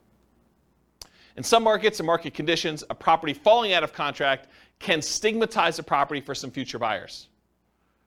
They say to you, what was wrong that this buyer fell out? Why is the property back on the market? What's going on with it? And so you have a stigmatized property. Now, if you have 19 other offers behind the one that you accepted, that's less of a deal. But if it's a soft market, it's a much bigger deal. Make sure buyers are qualified and able to perform before going under contract. Do as much of your checking before you accept. Call their lender. Verify that they can actually get their loan. Verify that they're a strong buyer. Try to feel out see if you can read between the lines in the paperwork as if they're going to be a pain in the butt and ask for a ton of things on inspection or be really nitpicky about stuff or, like if a buyer comes in, and this is going to sound horrible, but if a buyer comes in and in the additional provisions, they list out 14 other things they want you to do as part of you accepting their offer, that's a sign that you're going to have some interesting challenges with that buyer, right? You just know that's not normal. You're not usually seeing that. Seller to sweep the garden of the extra leaves before I take possession. Okay, you're sort of telegraphing, I'm a troublesome buyer. I've got some demands. And in some markets, you may still choose to accept that offer because you don't have anyone else. But got to realize that going in. All right, any questions on this? All right, conditional transaction chains. So the buyer's offer is contingent on them selling their home. Usually, but not always, the buyer's property is already under contract. So in some cases, a buyer goes out, they find your property, the one that they love, and they're like, I didn't know that I was going to find the property that I love the first time out. We were going to list our property for sale in the spring, but we really love your property. Will you go under contract with us now so that I could buy your property, and we will have our property on the market in a week? That happens. They really love your property, and now you got to decide, man, do I really want to have my property tied up while this other seller, now the buyer for you, goes and tries to list their property and tries to get it sold? And they don't even have it on the market yet. Well, now you're like, well, what price are you going to put it on the market, and what's it worth? Is this thing going to sit on the market for 6 months while my property's tied up? I really want mine sold. So you got to make some of those decisions. And then your buyers terminate their contract. So imagine for a minute, the buyer for you comes in. They say, I really want to buy your property. You're like, okay, what's the situation? You're like, well, we have a buyer already on our contract, and we gave them, they gave us 60 days to be able to close on it. So we can close on yours in 43 days because that's how long we have left to do it. So you're like, okay, I accept that. But now their buyer, for some reason on inspection or they can't get the loan or whatever, they terminate. But they were going to use the down payment from the sale of theirs to buy yours. That's potentially problematic. So evaluate the strength and likelihood that your buyer's buyer will close on the property. You got to really look back at this and say, how sure are they going to close? Are they past inspection? How qualified are they? Can I talk to their lender? But you want to do all this before you accept their offer, because then you lose negotiating power. Understand this extra risk. This should not be a shock. If you accept an offer like this, you really should make sure. And they would be able to get their earnest money back because they're... The other person's buyer or yours? Yours, like... Yeah, because that's part of the condition. Yes. So the question was, can the buyer who's under contract with yours get their earnest money back? And yeah, if they have a contingency in your contract that says, I'm planning on buying this thing, and if I can't get my loan, because they now they don't have the down payments, or maybe they can't qualify with 2 mortgages, they may be getting out on loan, or they may be getting out on the contingency they have for you. So you got to be super careful about this one. Consider other buyers before contingent buyers when possible. If you've got 2 buyers interested in your property, you may want to pick the one that doesn't have a contingency, even if it's not as good in some other areas, because this is a pretty big risk, in my opinion. Try to eliminate this contingency as early as possible. Or it might be very difficult to do this, and it might be really difficult to do this, but maybe negotiate compensation if their buyer fails to perform and they terminate on you. Say, look, I'm willing to wait and work with you, but if this current buyer fails, you need to put up an extra $2,000 hard, because I'm making decisions. It's going to cost me more money in order to hold this property and have it off the market for you, because I got to move out in preparation for you buying this one, and I got to go buy something else. Maybe you then go under contract on something else, and it's problematic for you. So the time to negotiate this is when they're hottest, when they're most excited about going under contract in your property, not after you get them under contract and they thought, I won, right? You want to do this before you sign and do it. You want to negotiate these things. But it can be really hard to negotiate, really, really hard, especially if you don't have anyone else interested in yours, right? It's really hard for you to say, oh, we don't have anyone else. Why don't we just accept this one? And the thinking is, if they don't buy it, we'll just, someone else will come along. We'll keep it available for showings, and maybe someone will come along and do it. But the chance of someone coming along and being in a backup position is relatively small. Not a lot of people are wanting to shop properties that are already under contract in some form, unless the market's hot, then they might. Okay, any questions on this? Cool. Extras. So I put one here about 1031 exchange issues. If you're trying to compete a 1031 tax-deferred exchange, you might be trying to buy a replacement property or to sell a property that you've already selected a replacement property for. So you're like, hey, look, I really want to buy this new building. I'll have to go sell my old building in order to be able to 1031 exchange into this new one, and I'm trying to work that out and the timing of it. It's higher stakes in a lot of cases because there can be significant tax consequences for you. It's not just all the other stuff we've been talking about. It's all the other stuff we've been talking about, plus now you might have to pay taxes on something that you didn't think you would have to do. And it's capital gains tax and depreciation recapture tax if it's a rental for whatever period of time you held it, plus if you have any rollover from previous 1031 exchanges. So it can be something that shocks you. Sometimes it's an issue with timing, especially with new construction. You try to buy a new construction property as one of the properties you're 1031 exchanging out of, and for some reason the builder delays. The contractor's there, or there's construction delays or supply line delays or something like that. You thought I was going to easily be able to do this, and now you're pushing up against a deadline, or maybe you're over the deadline.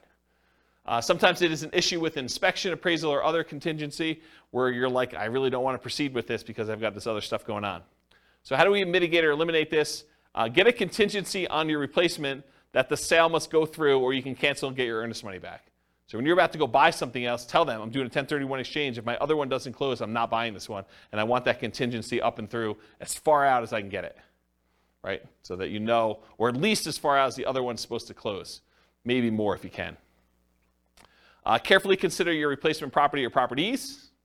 Make sure that you evaluate those as the probability of being able to buy those, and whether they look like they're definitely going through, or this kind of iffy one, or whatever you got going on there. And work closely with your 1031 exchange intermediary, the company you hire to do the 1031 exchange, to discuss what this looks like if things fall apart. Either your buy side or your sell side or whatever. Make sure you have those conversations to understand how they usually deal with it. It's like that expert advice sort of thing, right? And then make sure you have a backup plan. Because some of the consequences for this can be huge. If you owned a property for a long time, it's appreciated a lot, tax bill could be pretty significant for these. So we're not just talking like, you know, I gotta pay $500 extra a month on a rental property because the interest rate went up. This can be orders of magnitude higher, right? All right, any questions on this? Otherwise, I'm gonna do conclusion. So, most of these shocks, if you think about the shocks we went through tonight, right? Should you anticipate most of these? Is there anything in there that's really a surprise? No, once I told you what they were like, yeah, I mean, this makes a lot of sense. They should be anticipated. You should see them. You should understand that these are likely to happen. Now, what probability? What's the chance of them happening? Could be really small, could be very common, right? So you got to understand like where we are with that. But getting professional advice and guidance and having reserves can help mitigate most, if not all, that we're likely to experience.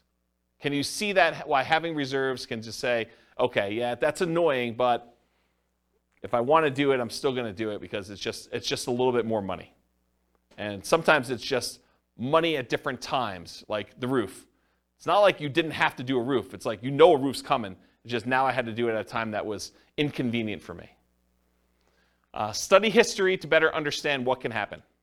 So it's helpful for you if you can look back and say, hey, interest rates have been a lot higher than where they are now. The chance of this thing going up from here is really high. And knowing that that's a real risk for you. Okay? Any questions? Was that helpful? Kind of a crazy class? Surprise. Surprise at all sorts of stuff. I really like that due on sale thing. I think that was pretty cool. No one goes and reads. They just say, you know, on the internet, they say if you do a trust, that's how you get around it. Don't ignore what the law actually says. Just do the trust thing. Okay. All right, cool. No questions? Awesome. Thanks for coming, guys. I do appreciate it. I will see you all next week if you're coming. Bye-bye for now. With home prices up, mortgage interest rates up, and rents up, but not quite enough to counteract the higher prices and interest rates. Cash flow on rental properties in Arden Arcade is harder than ever. Book a call with the Real Estate Financial Planner to apply our proprietary 88 strategies to improve cash flow on your rentals. See the show notes for a link to schedule your call and improve your cash flow today. If you're a real estate agent, lender, or professional in Arden Arcade that wants to help our real estate investor listeners, consider reaching out to learn about collaboration opportunities with this podcast. We'd love to add more value to our listeners by having you assist our investors buy, sell, and finance their real estate investments. See the show notes to schedule a call to discuss collaboration opportunities.